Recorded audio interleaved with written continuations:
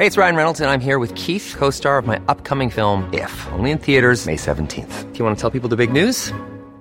All right, I'll do it. Sign up now and you'll get unlimited for $15 a month and 6 months of Paramount Plus Essential Plan on us. MintMobile.com/switch. Upfront payment of $45 equivalent to $15 per month. Unlimited over 40 gigabytes per month. Face lower speeds. Videos at 480p. Active Mint customers by 531.24 get 6 months of Paramount Plus Essential Plan. Auto renews after 6 months. Offer ends May 31st, 2024. Separate Paramount Plus registration required. Terms and conditions apply if rated PG. I'm Sandra, and I'm just the professional your small business was looking for. But you didn't hire me because you didn't use LinkedIn Jobs. LinkedIn has professionals you can't find anywhere else, including those who aren't actively looking for a new job, but might be open to the perfect role, like me.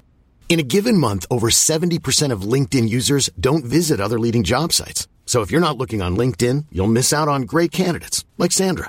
Start hiring professionals like a professional. Post your free job on linkedin.com/people today. Millions of people have lost weight with personalized plans from Noom. Like Evan, who can't stand salads and still lost 50 pounds. Salads generally for most people are the easy button, right? For me, that wasn't an option. I never really was a salad guy. That's just not who I am. But Noom worked for me. Get your personalized plan today at Noom.com. Real Noom user compensated to provide their story. In 4 weeks, the typical Noom user can expect to lose 1 to 2 pounds per week. Individual results may vary. Hello and welcome to Borderlines. I'm Stephen Mearns. On today's episode, I am joined by Marina Sedai of Sedai Law to discuss different myths about Canada's immigration system. Marina is an immigration lawyer and the past national chair of the Canadian Bar Association Immigration Section, a role that she served in from 2018 to 2019.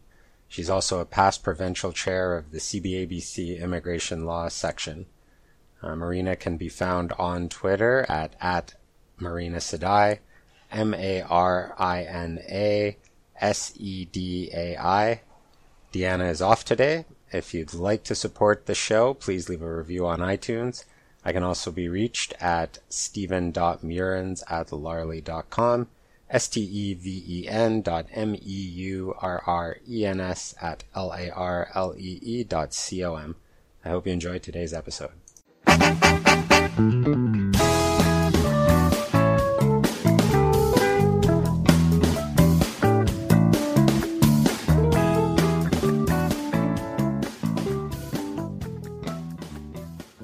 Well, this might be the quintessential immigration myth that everybody involved in immigration has heard for, I think it's been around 20 years. And that is refugees get more financial help than Canadian pensioners. I think we've all had aunties and uncles try to circulate this on email. So it's the lie that won't die. And this, the answer is no. Canada does not take better care of its refugees than pensioners. Now, I want to preface what I'm going to say by acknowledging I'm not a refugee lawyer. But I think I have enough information here to dispel this one. So when refugees arrive, the Canadian government doesn't allow them to work immediately. If they don't have their own funds, and not all refugees are poor, some do have their own funds, but if they don't, then some of them are entitled to provincial social assistance. So it goes with whatever the province or territory is that is offering that they're in. So typically something like $800 a month, which is 10 grand a year. This is not living high off the taxpayer's dime. Low income for one person is $27,000 a year, to give it a bit of measure. Now, once the refugee claim goes to the RPD, the Refugee Protection Division, I understand at that point, the individual can get a work permit and they're off to have their own income. So I said earlier, some refugees, because those who are sponsored have sponsors and they're going to take care of their basic needs. So they're not going to normally be receiving any social assistance. Now, if we want to compare that to pensioners, in a worst case scenario, a pensioner who has no savings, no employment-related pension, no other income, isn't entitled to any other kind of support. So they're in the lowest income bracket. they get at least $1,300 a month. So that's considerably more. It's not great. And so I'm definitely not saying that there isn't, senior poverty in Canada, but I want to give it a little bit more measure before we go on to the next myth. And that is that there's a Carleton University research paper that pointed out that Canada's elderly rate, this was about 6-7 years ago, was less than 1/3 that of the US and 1/6 that of Australia. So it's an important issue, but no, that myth that refugees get more money, get better care through social assistance than seniors, myth busted. So Jason Kenney and the old Conservative government, when they terminated the investor program, that really brought this to the fore, because they used to trumpet that, the average refugee was earning or paying more income tax than the average investor. Yes, the investor class was, the day that they got rid of that, I celebrated. It was not in Canada's interest. This whole, I don't know where this myth came from. I think, maybe it was someone's original mistake, or maybe there was malice. But it is just so blatantly wrong that I cringe when I see it now. But the problem is that, part of the reason these myths continue on is because those of us in the know, and I'm sure most of your audience knows this is a myth. It's not even a question. It's almost to the point of being a ridiculous statement. But, there's Brandolini's Law. Also known as the if I can say it on your podcast, bullshit asymmetry principle. I've never heard of this. What's this principle? The bullshit asymmetry principle. The amount of energy needed to refute bullshit is an order of magnitude larger than to produce it. So bullshit asymmetry. Yeah. So, you hear someone make a statement like this, we immediately know it's not true, but to refute it, we need time to go look up the stats, to organize a proper argument, etc. And when it's one's uncle at the high holiday table, we're probably just going to let it go. And this myth then continues. I like it. I've never heard that term, but I'm going to definitely use it. The bullshit asymmetry principle. Yeah. What was the other word you used? The more scientifically, I think you called it something else too.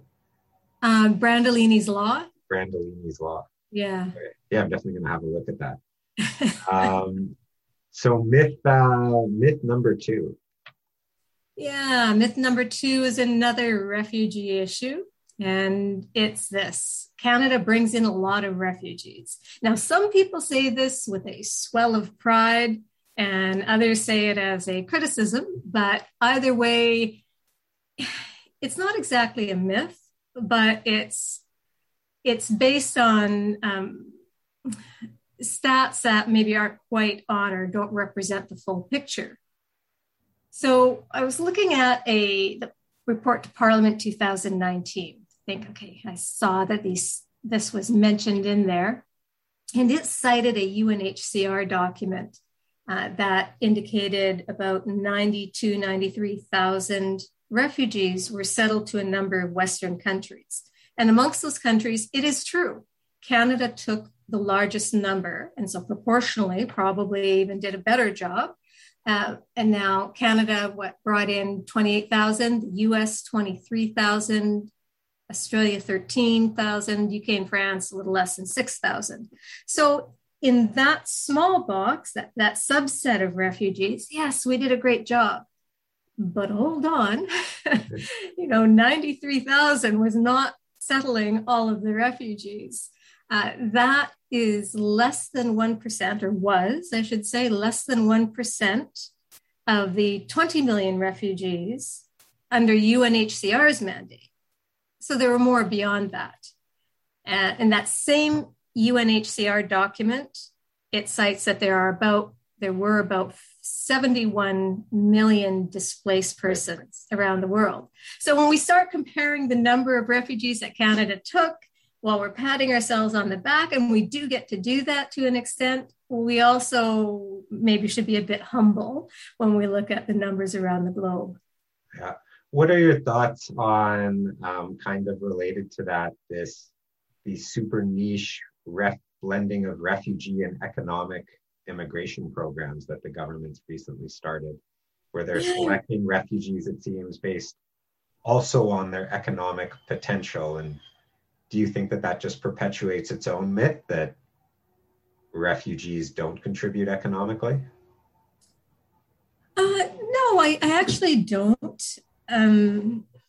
I see. Well, the greatest advantage, I remember being in a meeting in Ottawa when it was being discussed, it was being introduced. There was great pride and excitement in the department for what they were doing. And I can see why. That by taking as many skilled workers as they can, pulling them from the refugee stream, they have more space for refugees ultimately. You know, if some are coming in through the economic classes. So when people are in need and, we can offer them something and they can offer us something, I don't have a huge quarrel with that. And, additionally, for those who aren't selected, it's a very small program, very narrow. So just because they're not selected through that program doesn't necessarily mean that they aren't skilled and aren't going to have much to offer, or that their kids and their grandkids will. Yeah. Okay, myth 3. I like this, moving away from refugees into general immigration. Yeah, this relates to the family class, and the myth that there are indeed, it's no myth, 2 processing streams for sponsored spouses and partners. As it's known, inside of Canada, or the spouse or common law partner in Canada class, that's a bit of a mouthful, and the outside of Canada stream. Now, the problem here is that just because of the names, and also great thanks to the IRCC call center, the agents, for, more than a decade, they were telling people, you want to be sponsored by your spouse or partner, you're physically in Canada, then you can only apply in the inside of Canada class, which is absolutely wrong. Now, thankfully, that's not so much of a problem with the call center anymore, because some very smart person, when they revised the checklists for the family class, I'm going to give somebody in Mississauga credit for that, but maybe it was someone out of Ottawa, don't know. They made very clear on the checklist, are you in Canada and wishing to apply in the outside of Canada class? So that's really helped educate everyone.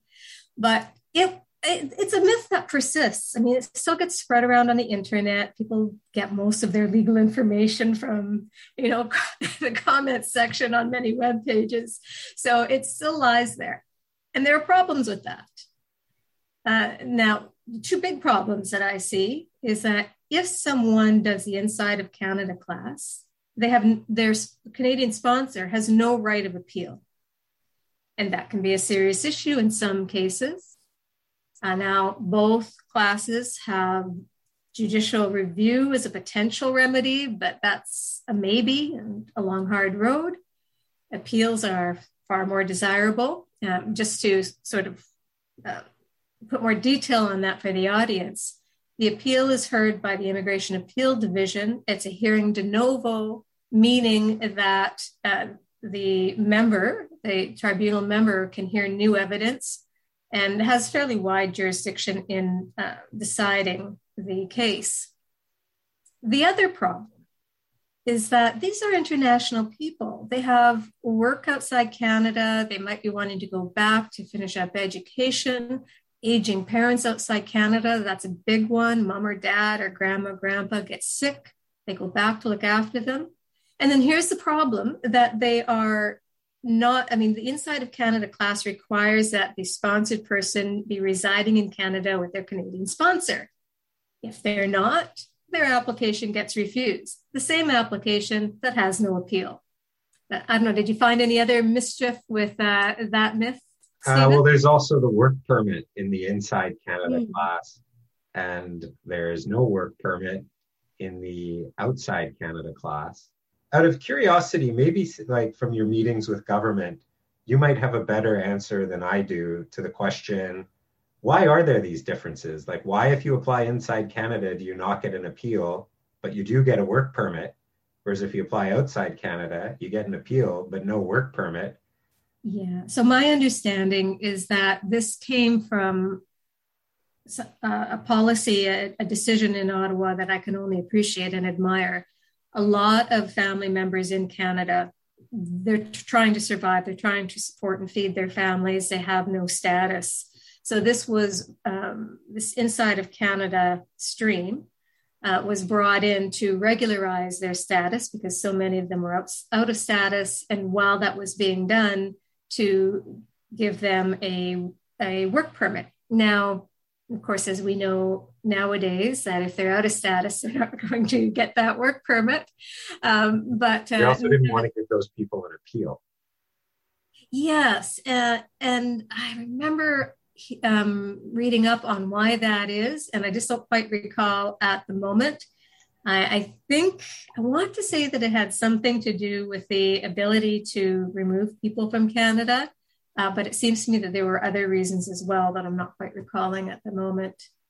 Yeah, no, I find it weird that there hasn't, I mean, I guess they have other priorities and a pandemic now, but why it's at least been 15 years that there have been these differences that don't seem that rational. Yeah, I think one of the big things, you mentioned the work permit. I don't understand if the individuals are in Canada and using the outside of Canada stream, give them a work permit too. Yeah. Why not? These families need to survive, and we're telling them that we have an entire class for them to become permanent residents. Then why, in the meantime, deny them and their Canadian loved ones an income, a means by which to survive? Yeah. It doesn't help anyone. Yeah, I saw results also through an Access to Information class or an Access to Information Act request, that the overall approval for spousal sponsorship, common law partnership, is somewhere between 80 to 85%, but the approval for dual intent visitor visas is around 50 to 55%, which suggests that they could approve a lot more of those applications, and that they're just being too strict in assessing these dual intent applications. I am shocked that the stats reveal it's that high because, it's been the kiss of death to have dual intent, an outside of Canada application process, or hoping to have an inside of Canada application be submitted after arrival and say, hey, I'm from a visa required country, may I come? I'm stunned and delighted that it's around half of them are being approved. And it's so different for people from visa exempt countries. I mean, we have a steady stream coming in, and there's some good case law saying, look, we have a stream for these people. If they have dual intent, let them in. Yeah. And officers tend to be very good about it at the border. The CBSA, I find, their workforce has a good understanding of this issue. You know what? Why don't we, as you said that, I've been writing down also just myths that come to my head. And since you just said that, I'd like to introduce one of my own, and maybe you can say if you agree or disagree. But on the whole, I would much prefer a port of entry application where someone can interact with the CBSA officer than an online IRCC application. And that on the whole, I know we all have our horror stories at the port of entry, but on the whole, I find that the ability to have that face-to-face interaction to be much preferable to the faceless bureaucracy of IRCC. Yes, I think in many cases, and of course we have to qualify it, but qualifying it doesn't mean that you're not right. There's a couple of concerns that I usually have. There are so many people who are anxious and terrified when they get to the border that experience takes seemingly years off their life. And it's just a mundane interaction for the officer. And I had anecdotes I always want to be careful about, but I think this is a fair one to raise. I had one at the border the other day, poor innocent guy coming in. He was Canadian and coming in and just had his vehicle taken apart and had to lift up his shirt, etc. And of course, all was well. There was nothing wrong. But the officer said, "Are you nervous?" And he goes, "Of course I'm nervous." And she goes, "Well, people who have nothing to hide aren't nervous." I know that was my reaction too. So I tried to reassure him that, the superintendents, the chiefs, and I dare say most of the officers, the BSOs at the border, they don't think like that. But that stuff does sometimes happen. Yeah, there's definitely I think everyone has their horror stories. Yes. But I just because I think procedural fairness wise, that ability where, in IRCC, if an application is missing something, it's insufficient evidence. Visa officers, federal court would say visa officers do not have an obligation to provide applicants with a running tally. Whereas I feel like at CBSA, an officer would say, "Can you explain this?" Right. Yeah. Yeah. Yeah. That one-on-one interaction, for the most part, as long as someone, as long as a person can handle their anxiety, I agree with you that there's definite advantages. Okay. Next one. Or are you going to read it, or who's been? Sure. Yeah. Sure. All right. The old myth: if including your spouse or common law partner on your permanent resident application is inconvenient or unhelpful to your immigration process, then you can exclude them and later sponsor them. Yes. So this really, I find it comes from a lot of non-lawyers who are giving advice, especially outside of Canada. And it's terrible advice. It's absolutely wrong. So as we know, every immigration lawyer can rattle off 117.9D of the regulations. And that is, if you don't say someone is your family member on your permanent resident application, then forevermore, they're not. So if you later go to say, I didn't include a family member, I want to sponsor them now, you have two problems. One, they're not a family member. Yeah. Two, did you misrepresent on your application? Let's take a close look at that. Now, I have to mention in this context, of course, I'm sure your listeners are all saying, but the policy. And yes, there is a public policy that Minister Hussein announced in 2019, and it's going for another 6 weeks or so to September 9th, 2021. And it is that if someone left off their family member on a refugee or family class application, that they're going to be exempt from their family member, can still be a family member who they can sponsor. Now, I'm filled with optimism and hope that this will not only be an extended public policy, but it'll be an expanded one, and it might even make it permanently into our regs.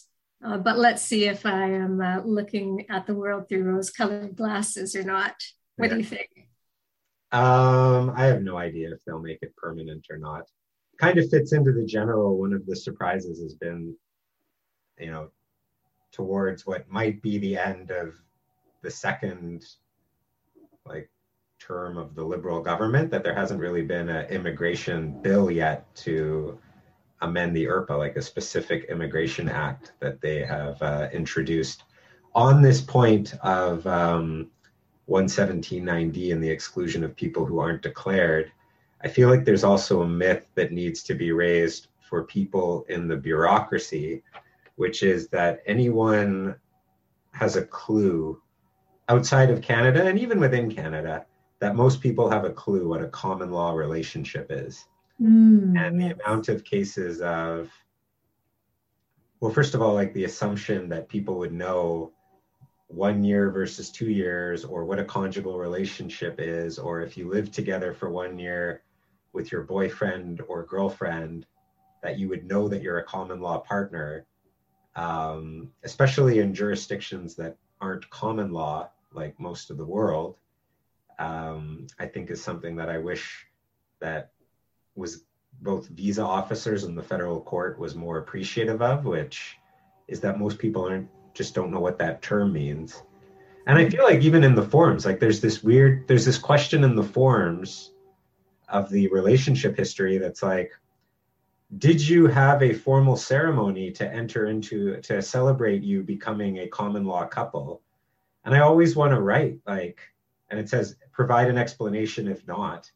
And I always want to write, no one throws a party to celebrate that they've been living together for a year.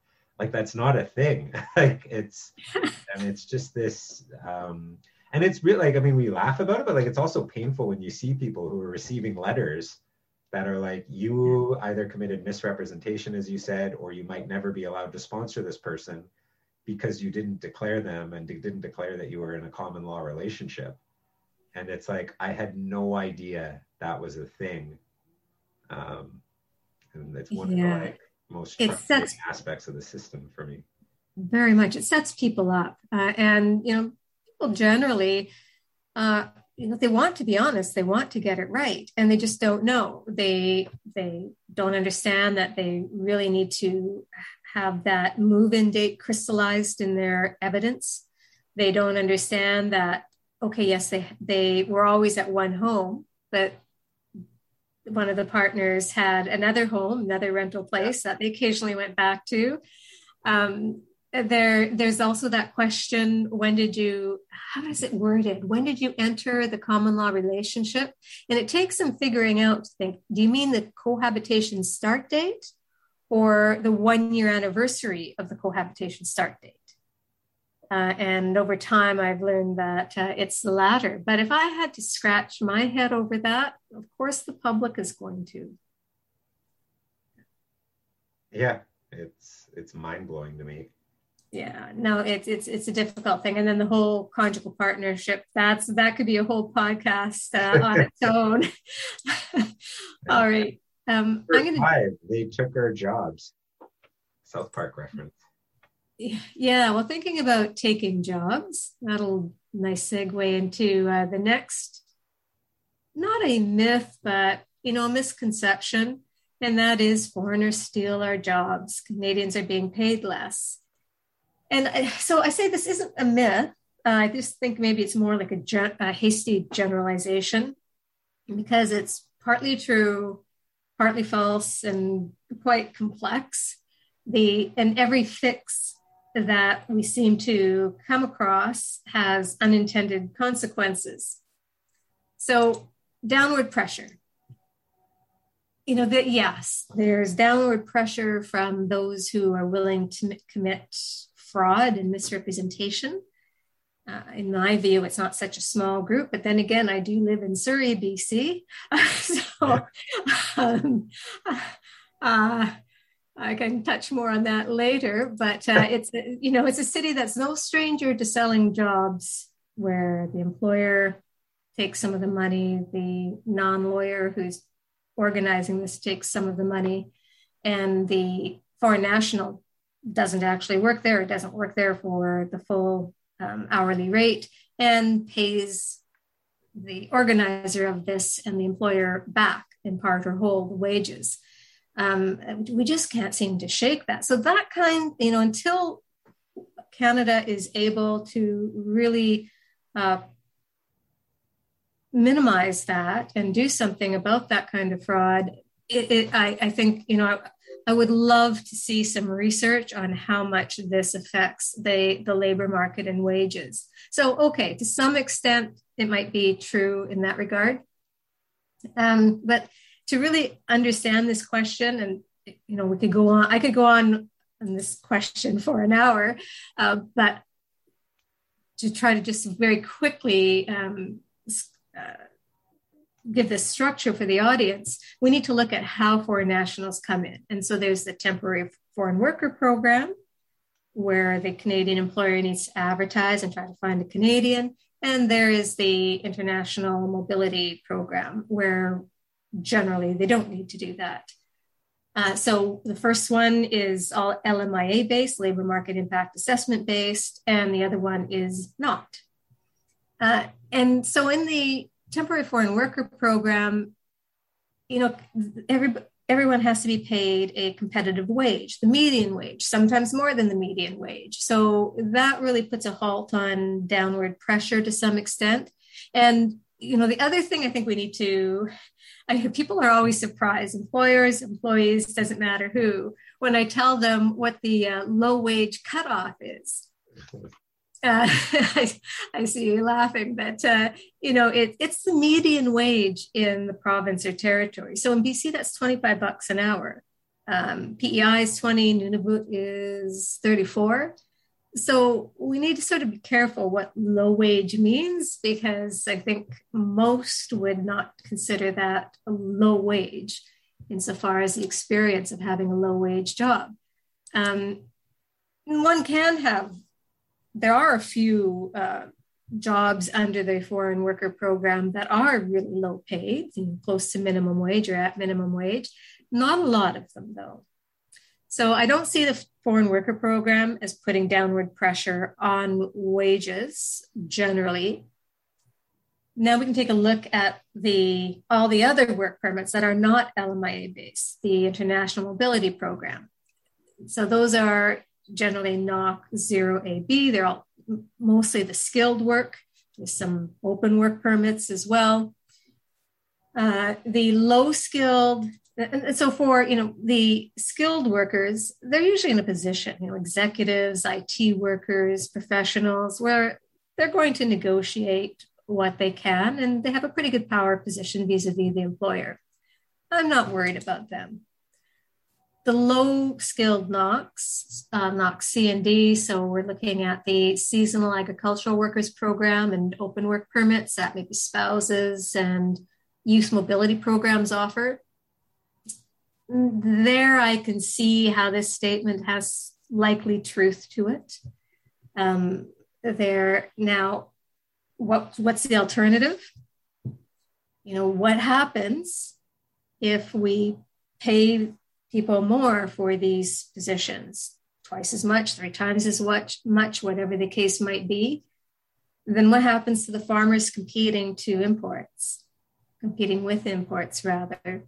What happens to food costs, food security for the 10% of our population that lives in poverty?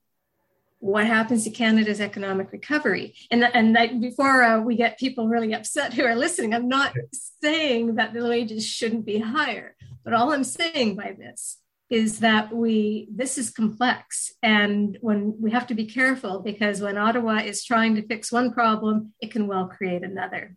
Yeah. For me, it's like there's just so many unknowns in the equation. Like on prevailing wage, sometimes you look up a job, I can't think of any off the top of my head right now, but where there's no data, and you're sitting there thinking, what am I bringing in the first person in Canada to ever work in this occupation? And so I wonder sometimes I just wonder what the prevailing wage data is. And as you mentioned at the start, there's this question of the people who are paying for jobs. It's something, because it's so underground, and you also never really know if there's also money changing hands overseas. It's hard to know the scale of the problem, and we'll probably never know the scale of the problem. And so trying to calculate it, it's like how when they said back when marijuana was illegal, but it was also, I think, the second largest industry in British Columbia or something.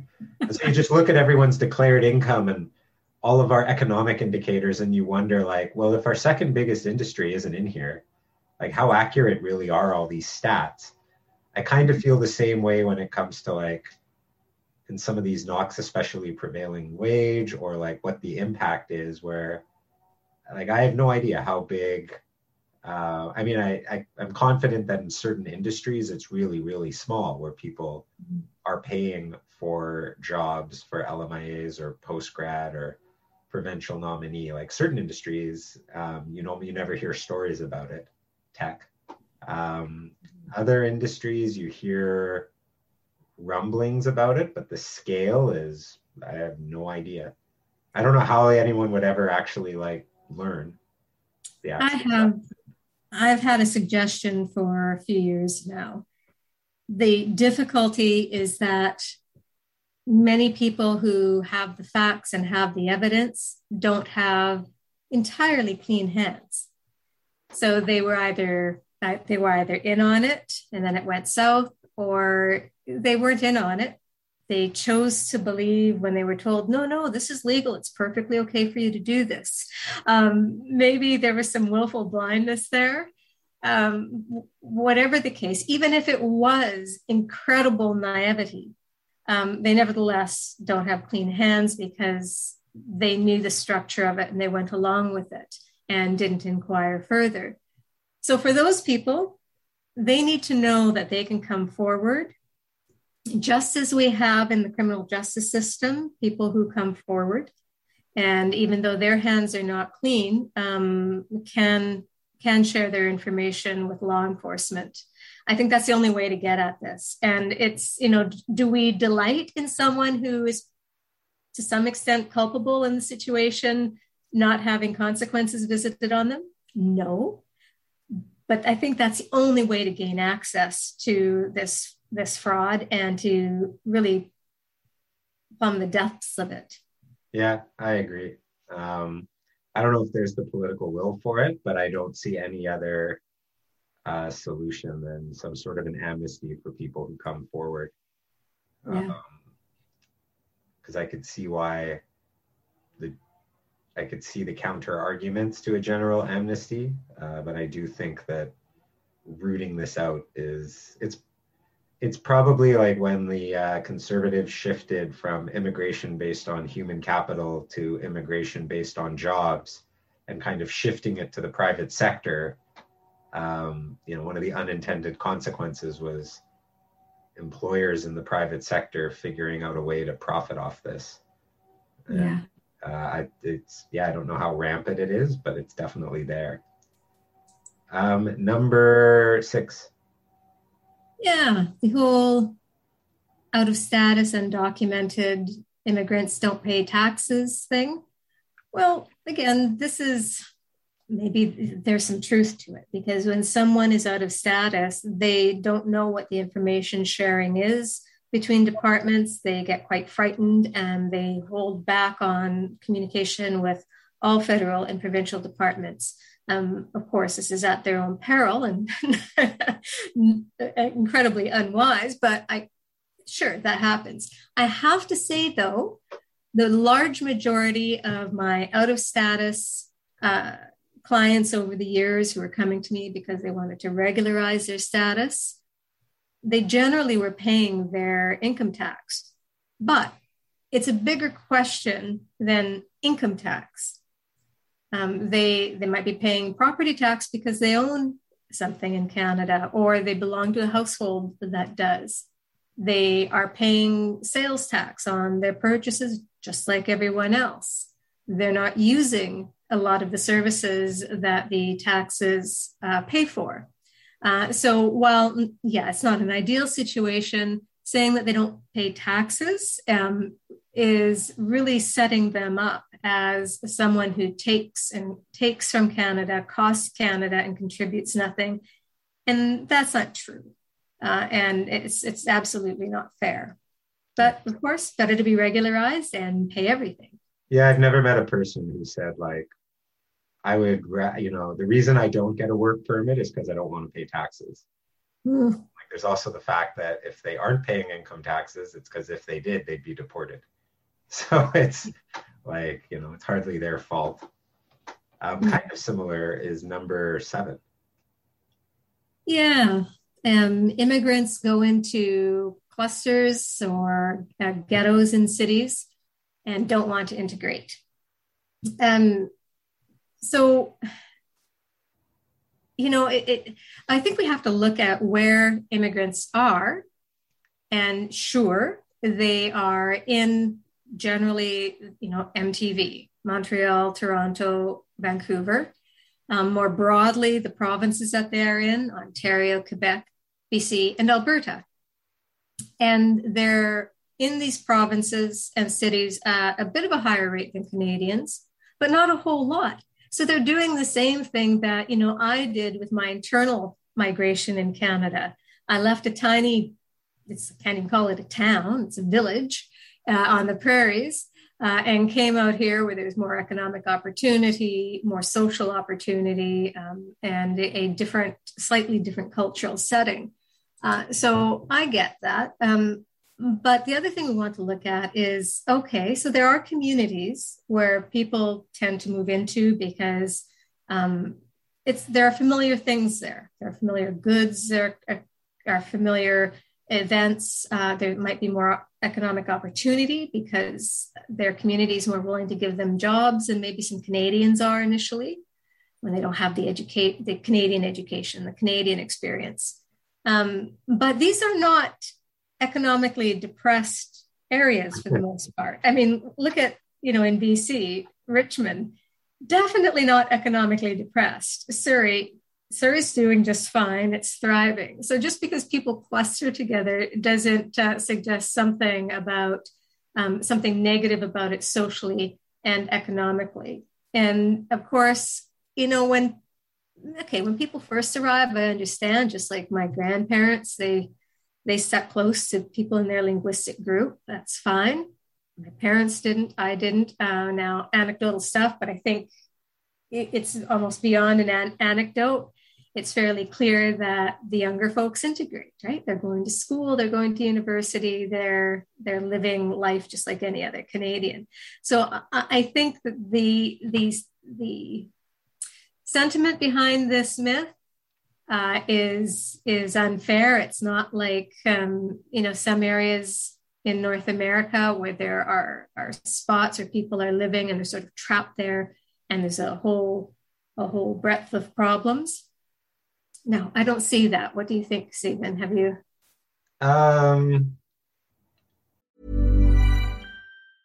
I'm Sandra, and I'm just the professional your small business was looking for. But you didn't hire me because you didn't use LinkedIn Jobs. LinkedIn has professionals you can't find anywhere else, including those who aren't actively looking for a new job, but might be open to the perfect role, like me. In a given month, over 70% of LinkedIn users don't visit other leading job sites. So if you're not looking on LinkedIn, you'll miss out on great candidates like Sandra. Start hiring professionals like a professional. Post your free job on linkedin.com/people today. Hey, it's Ryan Reynolds, and I'm here with Keith, co-star of my upcoming film, If, only in theaters May 17th. Do you want to tell people the big news?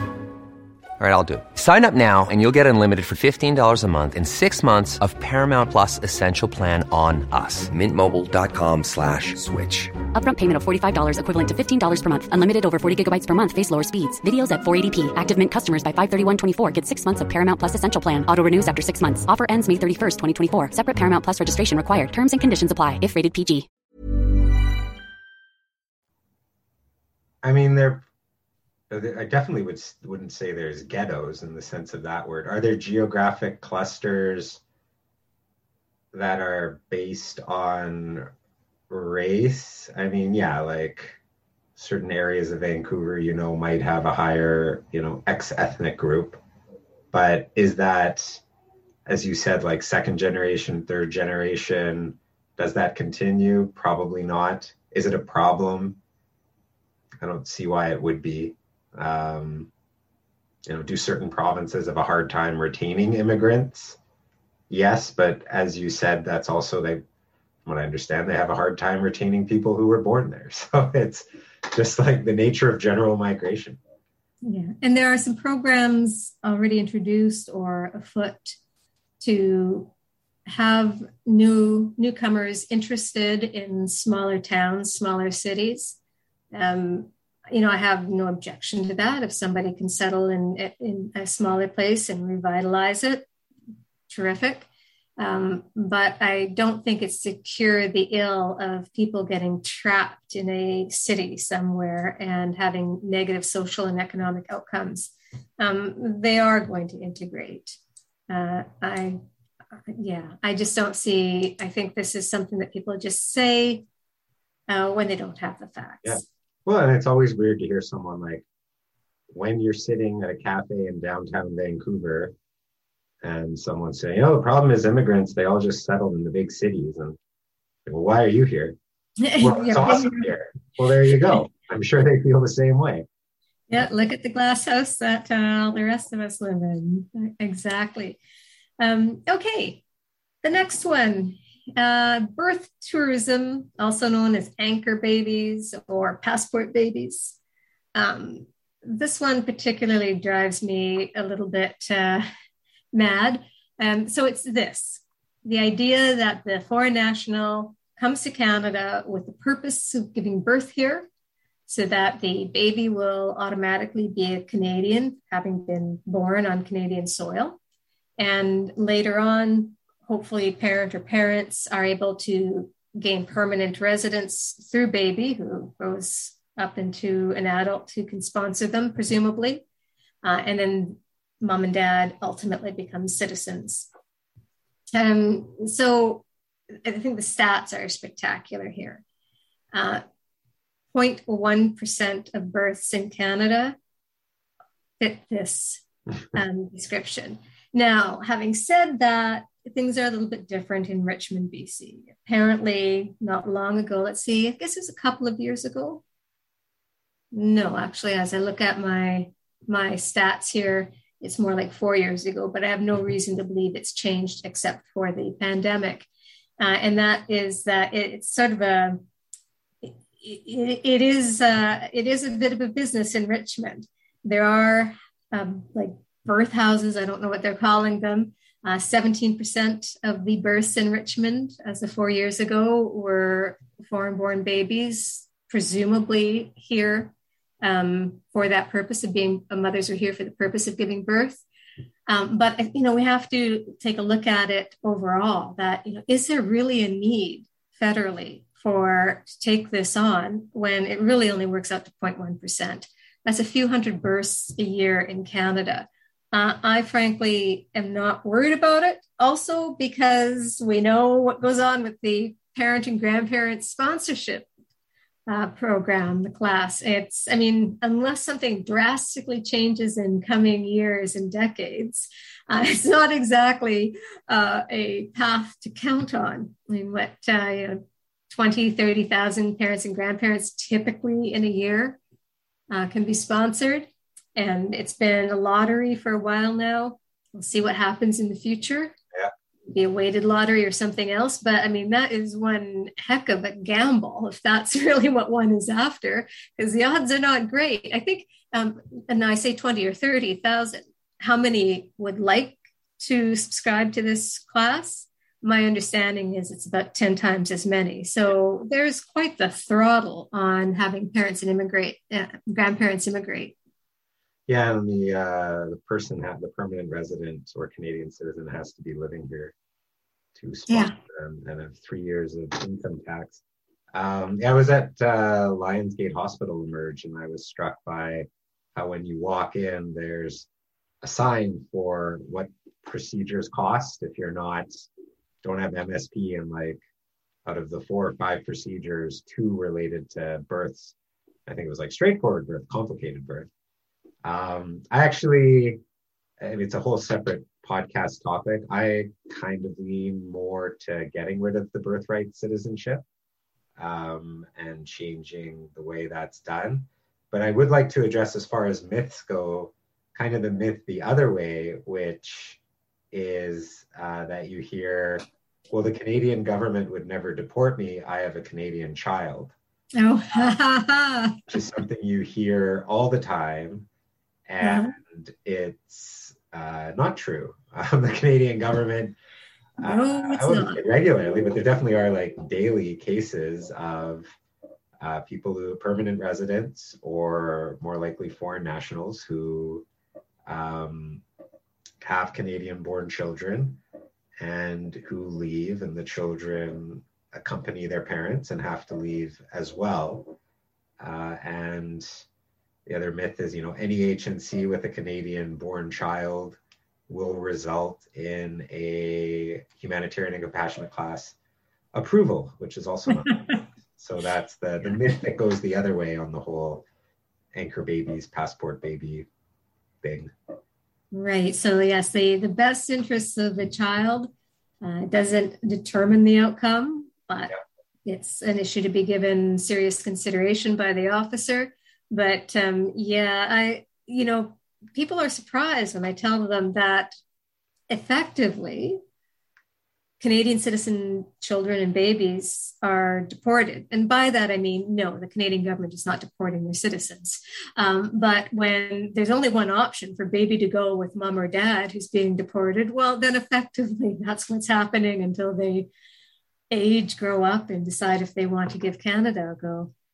Yeah, it's one of those like technicalities in the definition where technically we're not deporting you, we're deporting your mom, but of course you'll be going with her. So like, our stats show that we don't deport Canadians. Number 9, chain migration. Oh, yes. Once somebody immigrates, they bring over their whole extended family. Oh gosh, I've heard this one so many times. And that, touches on what I was just mentioning. How are they going to do that? If they're going to gamble on the parent and grandparent sponsorship lottery, well, good luck to them. Yeah. And brothers and sisters, well, there's been no sibling sponsorship since 2002.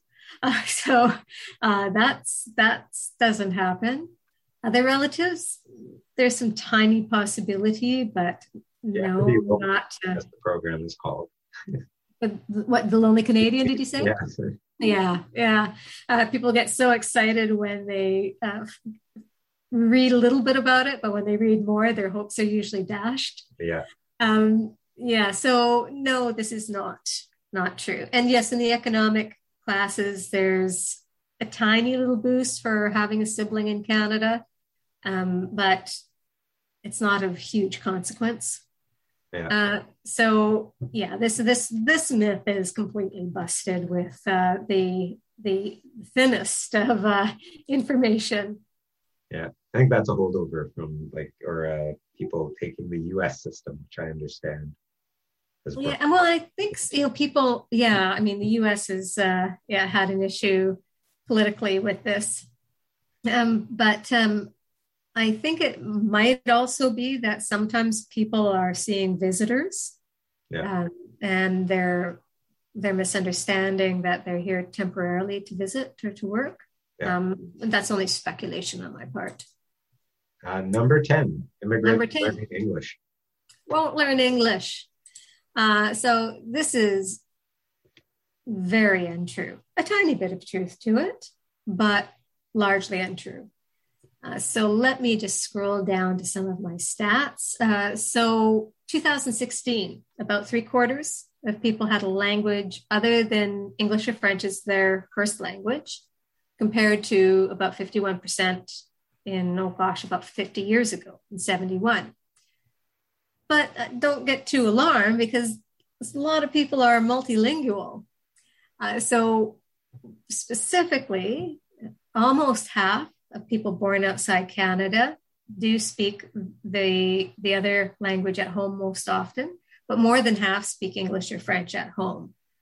Now, the stats get a little more interesting to bust this myth.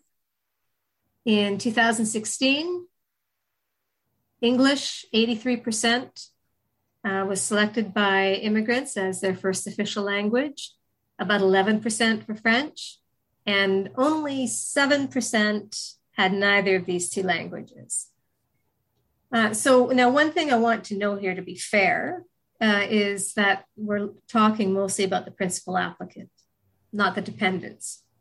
Now, I think it's common knowledge that, when kids come over, even if they don't have strong language skills, they get them pretty quick. The ones who might struggle a bit more are parents and grandparents or spouses. But still, I think, based on these stats, if the principal applicant speaks French or English, I think no one can reasonably expect that the family is in fairly good stead. But also, again, anecdote. I always want to be careful about anecdotes, but they do illustrate the point sometimes. My own family, first generation over, stayed within the Ukrainian Polish-speaking community. And then their child, my father and myself, really spent our lives speaking almost exclusively English. Yeah. So, yeah, it's fixed. I would imagine the parent and grandparent program is where also you see the lack of English or French. It's also interesting just because there's I don't know if it bias is the right word or just a prism of viewing this. And it's that broader, like, if someone comes from another country to Canada, they're an immigrant or a foreign worker and must learn the language. Whereas if we go abroad to like live in Japan or China or Korea or Brazil for 3 or 4 years, we're an expat. And we don't need to learn the local language. It was like, there's that whole, do you need, like, how, if someone doesn't learn the language fully and fluently, how bad that, I know there's a big debate, or there was, I don't know how big it was, a debate in Richmond about a couple restaurants having signs that weren't in English or French. And I understand the concerns about that, but the general, like, average person walking down the street as a temporary resident, foreign national, or permanent resident who doesn't have the fluent ability to read or write English, how big a deal is that? I'm not sure. Yeah, no, I think the integrations, it's not instantaneous for some people, but it does come. Yeah. And frankly, I think most Canadians, probably most, who complain about this, I would like to know what languages their immigrant ancestors spoke. They might have short memories. Yeah. Yeah. So number 11, I don't know if I've ever heard this one. Have you actually come across it, or? Oh, yeah, especially in the context of gangs. So the one called the United Nations gang. Yeah, so the idea that immigrants bump up crime, and I think that was really circulating when there were a lot of cross-border asylum seekers into Canada. That was gaining some traction because there were a couple of newspaper headlines that somebody who came in had this criminal background. But, generally, no, this is not true. Immigrants, in fact, push the crime rate down because we screen for this. We do security checks, we do criminal checks now, and generally past behavior indicates future behavior. But we get a second kick at the can when it comes to screening, because once somebody has immigrated and they're a permanent resident, of course, they can become inadmissible if they commit a serious enough crime. And the way we define this is pretty generous, so that captures a lot of the crimes. So they can lose their permanent resident status and be removed from Canada. So, we keep our Canadian citizen criminals because we have the criminal justice system for that. But if someone's not a citizen, we might not keep them. So, nevertheless, crime does occur. People do commit offenses. And so I can see it's a bit tough to get a handle on the stats because there's some question as to, part of the measure is who's victimized by a crime. So if it's in a community, there's some assumptions made that maybe it's others in the community who committed the crime. I don't know to what extent that's the case, but there was one interesting stat I came across, and that is immigrants are 30% less likely to be victims of violent crime in Canada. Again, there's a confounding variable there. Are they going to the police? But I don't have an answer for that question. You often hear the argument of, especially with people who are undocumented, that if they're willing to be in the country without status, does that correlate to a lack of respect for law, which will correlate to either tax evasion or general, disrespecting the law in other areas? I don't know the data on it. I don't, just based on the people who I've met, think that's the case. That's all anecdote, but yeah. Most of the people, gosh, now I'm just sort of scanning my memory. The large majority who have come to me out of status didn't have an additional criminal history. They just fell out of status for a variety of reasons, and usually, most of the time, it was relationship. They were part of a family in Canada, and they don't want to be separated. And a few, temporary people, foreign workers and students, but, they come because they're trying to fix it. Nobody has shown up at my office completely happy with their state of no status and not caring if it's fixed or not. Everybody wants it fixed, at least who comes to me. Yeah. You don't get those sovereign citizens or people saying, I just don't want to pay taxes. Yeah, I've been lucky, none of those. Number 12, you don't need a lawyer. If you follow the instructions, you should be able to fill out the forms and submit them yourself. Yes. So, that what you read there was, of course, verbatim what is on the IRCC website. This bothers me to no end, because Canadians know that when they have a need, a legal need, it could be divorce, child support, getting something to do with their taxes, wills, maybe something to do with real estate. Maybe they work in something that has a union and that they benefit from the labor lawyers advising the union. I mean, Canadians generally, directly or indirectly, make use of lawyers for good reason. They don't know the law. It's complicated. Maybe they have anxiety around paperwork. Maybe their lives doesn't give them the time. They're too busy for this and they want some assistance primarily for that reason. There's so many reasons. And no one is telling people that, you don't need a lawyer for your, child support issue. You don't need a lawyer for your criminal issue, et cetera. Immigration is important to many people. And so if they want a lawyer, let them get it, and don't be suggesting to them that, they really should be able to do this themselves, because it's just not efficient. If I were an officer, would I want to get an application from a lawyer's office that has a much higher likelihood of being answered properly, not having omissions, not having inadvertent misrepresentations, having sufficient evidence, being well organized? Or do I want the opposite of that, which some, not all, self-represented applicants may well submit? Let people get advice, get good applications in. The stats are behind people having more success when they have a lawyer. Stop trying to prevent people from getting help. And that has spilled over technically now to lawyers being excluded from some of the online portals for permanent residents, rather. There are a lot of people who struggle. I mean, are they a truck driver? Sitting down in front of a computer is not such an easy thing to do, especially if there's a deadline before them. A lot of people are good contributors to society, but they are not technologically savvy. Sending an email is a challenge for them. And you want them to do this without help? Nobody benefits from that.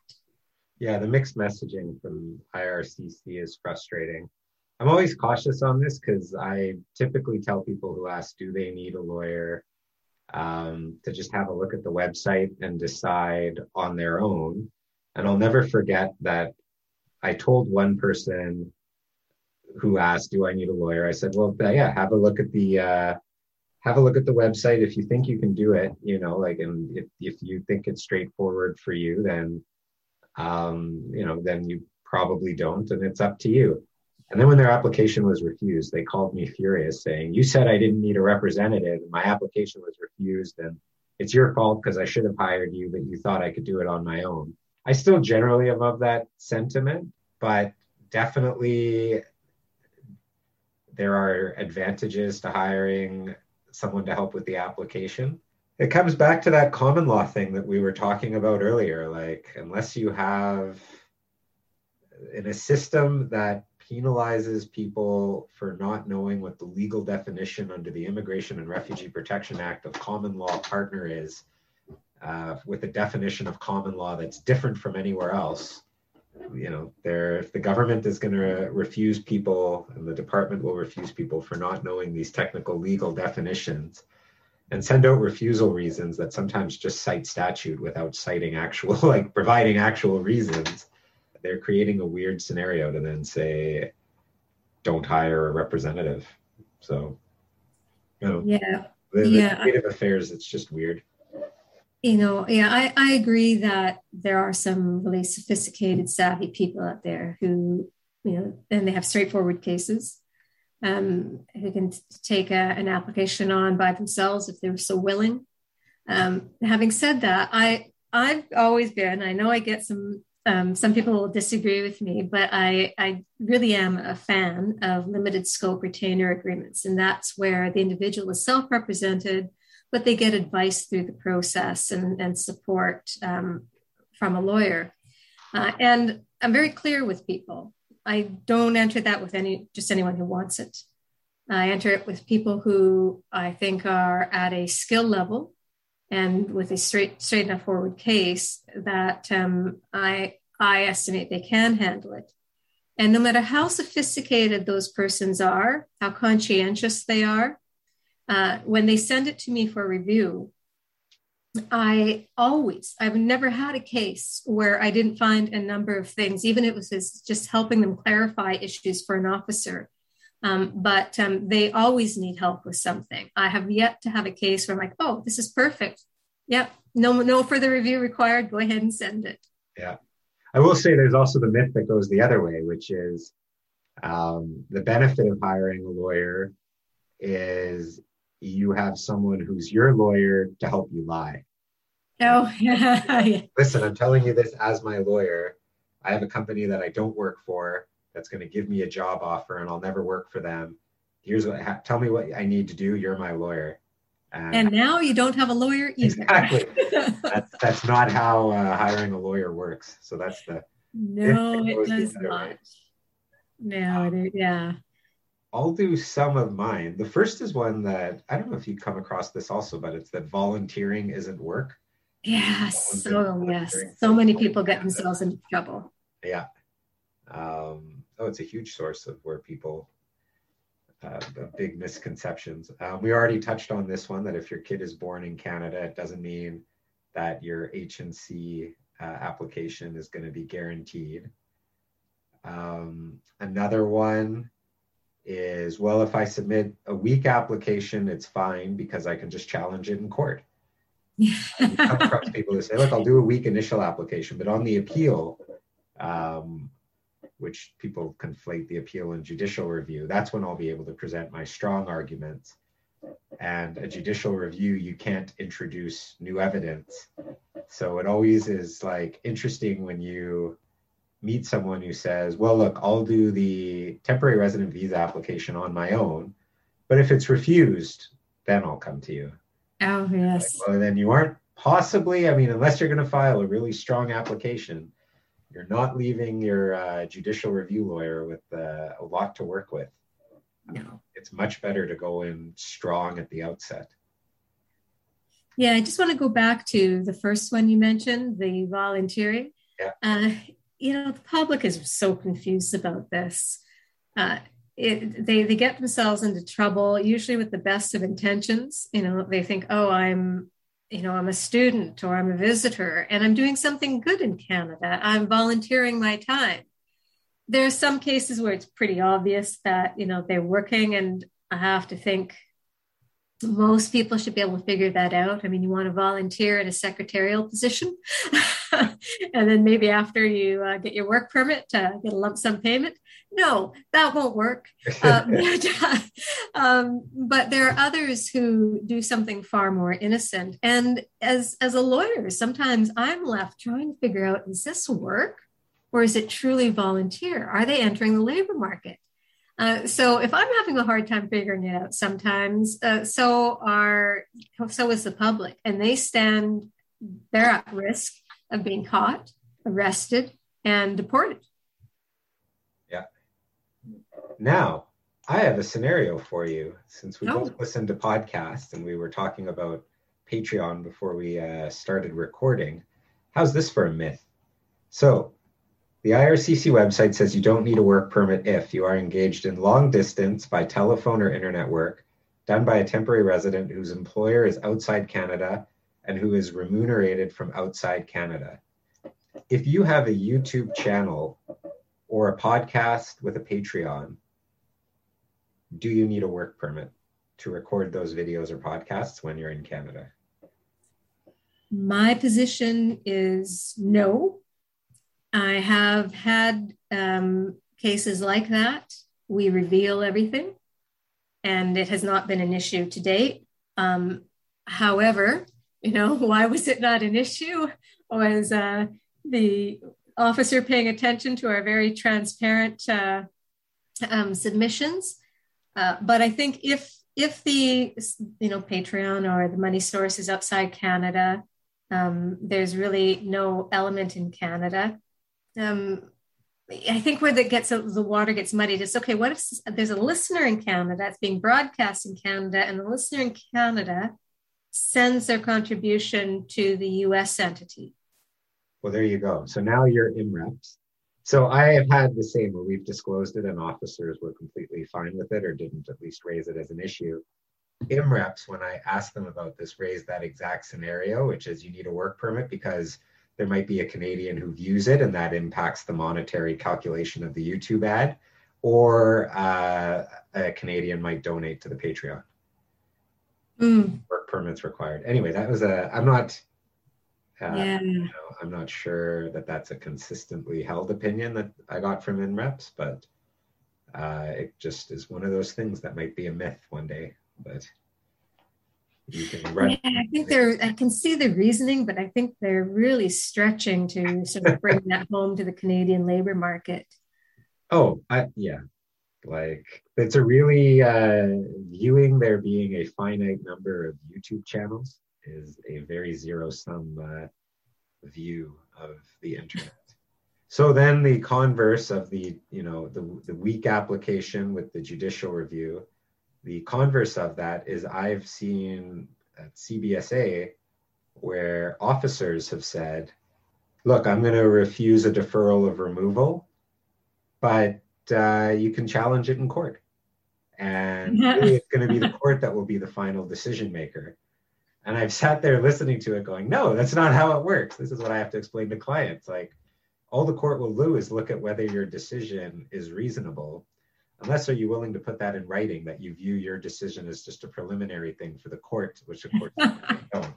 One other one that I had written down, and which has been a huge topic lately, is the myth, if it still is a myth, that IRCC processes applications in the order that they're received. Yes. Well, all right. Yes. Yeah, I can tackle that. So pre-pandemic, generally, yes. With the pandemic, I don't think people know to what extent processing essentially stopped and for how long federally. It just froze in place, and then there's been a big mess to clean up. The pandemic reasonably didn't see coming. But now as they're trying to organize and get rid of the backlog, they're just like going to the pile and picking the one off the top of it that most recently arrived. And the one that arrived 12 months ago that's at the bottom of the pile, well, we'll get to it in time. But I think there's lots of conversation on our listserv, the immigration lawyers listserv, where people were waiting for an acknowledgement of receipt for one application that was submitted, say 9 months earlier, but there was an acknowledgement of receipt for one that was submitted 1 month earlier, and decisions all over the place. I'm optimistic that's just pain of getting back on the right processing footing. How long will it be in place? We can only speculate. I would really like to see that sorted by the end of this year, but maybe I'm dreaming. Yeah. Do you think there's any risk of, I hope this doesn't panic anyone, but a risk of a termination of backlogged applications a la 2004 or 2014, when they terminated all skilled worker applications received before a certain date? I was sort of wondering if that might not happen with all the TRV, the visitor visa applications that went in before during the pandemic and still aren't resolved out of Delhi, for example. So I'm still holding my breath on that one because, they need to be updated, but people are just starting to get their biometric stamps so that they can move forward now. If we update them now, there's the constant issue that we can send all of the updating documents in that we want. And what is the likelihood that they're going to be connected to the application? I wouldn't take that bet. No, I have no idea. And I have no idea because they keep introducing new programs. So either they need to massively increase immigration or really slow down process, or something's got to happen to address these applications that will, because if they're not going to I really only see like one of three: either processing times increase dramatically, immigration numbers increase dramatically, or they have to find a way to get rid of a certain number of applications. Like, I'm not sure what else it could be. Yeah, I don't think that will happen because what we were facing before when one of our former immigration ministers sent everybody's federal skilled worker applications back to them. It's like 1 billion people. The backlog at that time, or I should say the inventory, at that time was spectacular. The years and years of processing behind them. I mean, sometimes 5, 7, 9 more years. Now the inventory represents what? 2 years? So for that reason, I'm reasonably optimistic that they are going to get through it and carry on. That is pure optimistic speculation on my part, though. And then the Larley Rosenberg on Slack myths, that you can immigrate the same way your auntie did in 1973. This one you had raised, that you can bring family here beyond spouses, children, and parents. This one we kind of touched on, that there is a queue for all immigrants, whereas we know there's lots and lots of like little lines that go at different speeds. And then the one that is that a few people raised, that Americans buying a house in Canada gives them citizenship. Oh. Yes, so many U.S. American retirees have been terribly disappointed. I'm sure you get lots of these calls too, where they say, "Look, I'm retired now. I've had perhaps even a good career. I have a nest egg. I would like to spend the rest of my years in Canada, buy a house, spend my money there." And my response is, part-time you can, as a visitor. Generally, there's the rare exception. But yeah, for the most part, they are very surprised to learn that they just can't come on in, and they're going to have to make a different plan. Seasonal resident, perhaps.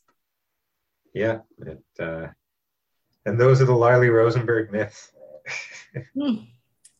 Yeah, there's a lot out there, but I think, I do expect now that fairly savvy applicants, clients will, take a look around and take a look at the government website and see what they see there. So usually they get discouraged rather quickly as they try to find information, but give it a bit of a go. But the idea that one can go and find their answers on the internet when they don't have experience in this area or, an understanding of the law is a terrible hazard. So yes, no internet law degree to do one's own application. And those, in one way, those information boards that people will post their questions to and people try to help each other. Sometimes there's good information on there that people accurately share. A lot of the time it seems to me that they're sincerely trying to share their information, but they don't understand what it is that they're really sharing. And so they're giving out false information and people are reading this thinking, oh, somebody just wrote on the internet, they answered my question, they just went through it themselves. Okay, got the answer, I'm good to go.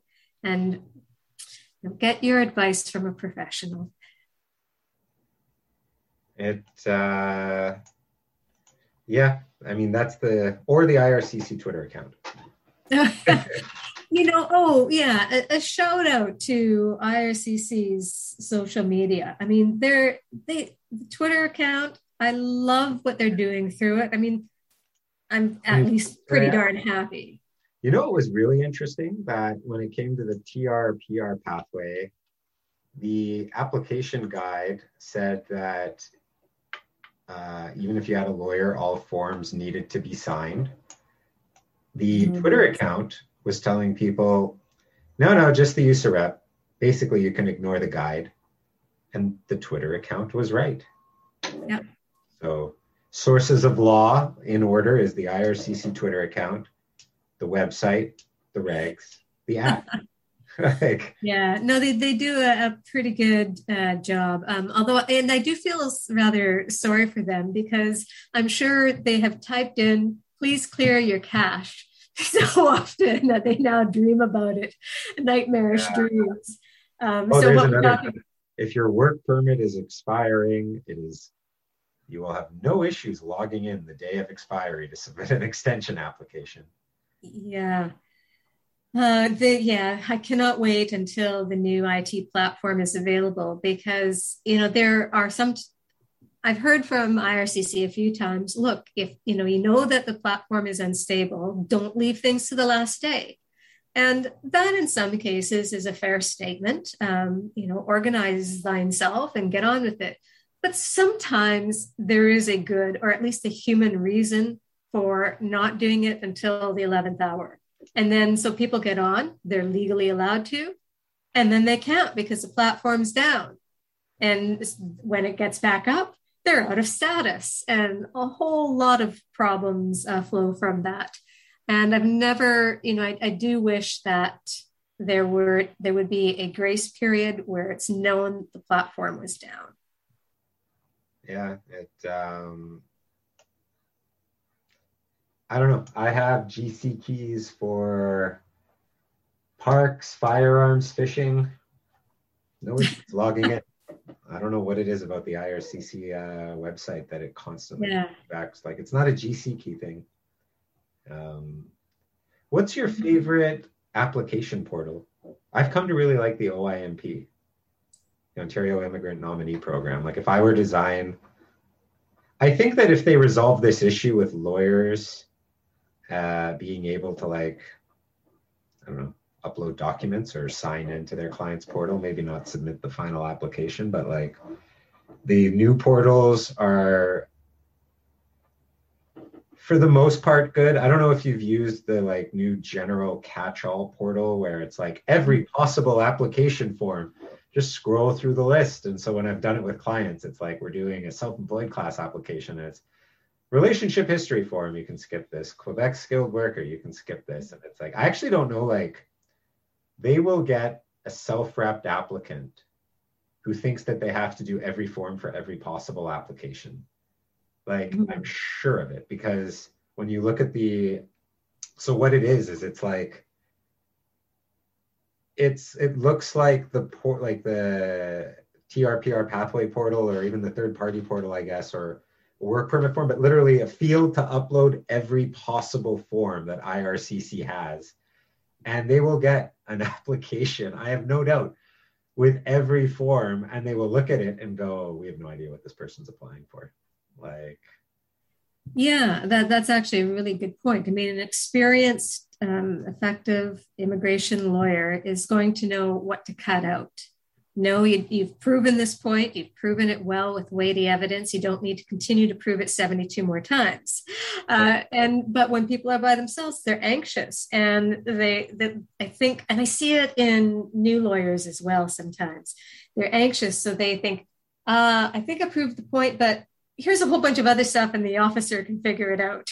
And yeah, that's not what we want done. I'm sure the officers don't appreciate that. I mean, there was the one somewhat amusing account on the listserv the other day where somebody's client who was being forced to do something by themselves, IRCC said only you can use this particular portal, was asked for a copy of their passport. And so they had, 2 or 3, and they uploaded separate JPEGs or whatever for each page. So, that's what's going to happen when you have scared people scrambling to do it themselves. Yeah. Like, we'll see how it all resolves itself. Anyway, we're coming up on the average length of the pod, and more importantly, lunch. So it's yes. This has been fun. It was fun. Thank you for having me on. Deanna some more. If we can all get together. I don't know if there'll be a fall reception where lawyers all get together, not on Zoom preferably, but we shall see. Yeah, hopefully there is. We can find a patio somewhere. Yeah. All right. Thank you very much. All right. Talk soon. Okay. Take care. Okay. Bye-bye. Bye.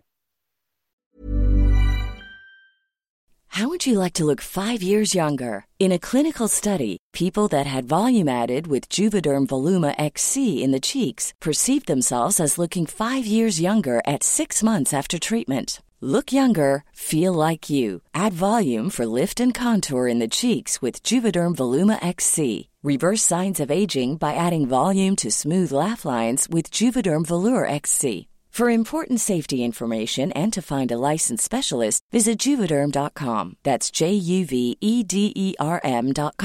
Not for people with severe allergic reactions, allergies to lidocaine, or the proteins used in Juvederm. Common side effects include injection site redness, swelling, pain, tenderness, firmness, lumps, bumps, bruising, discoloration, or itching. There's a risk of unintentional injection into a blood vessel, which can cause vision abnormalities, blindness, stroke, temporary scabs, or scarring. Talk to a licensed specialist to find out if it's right for you.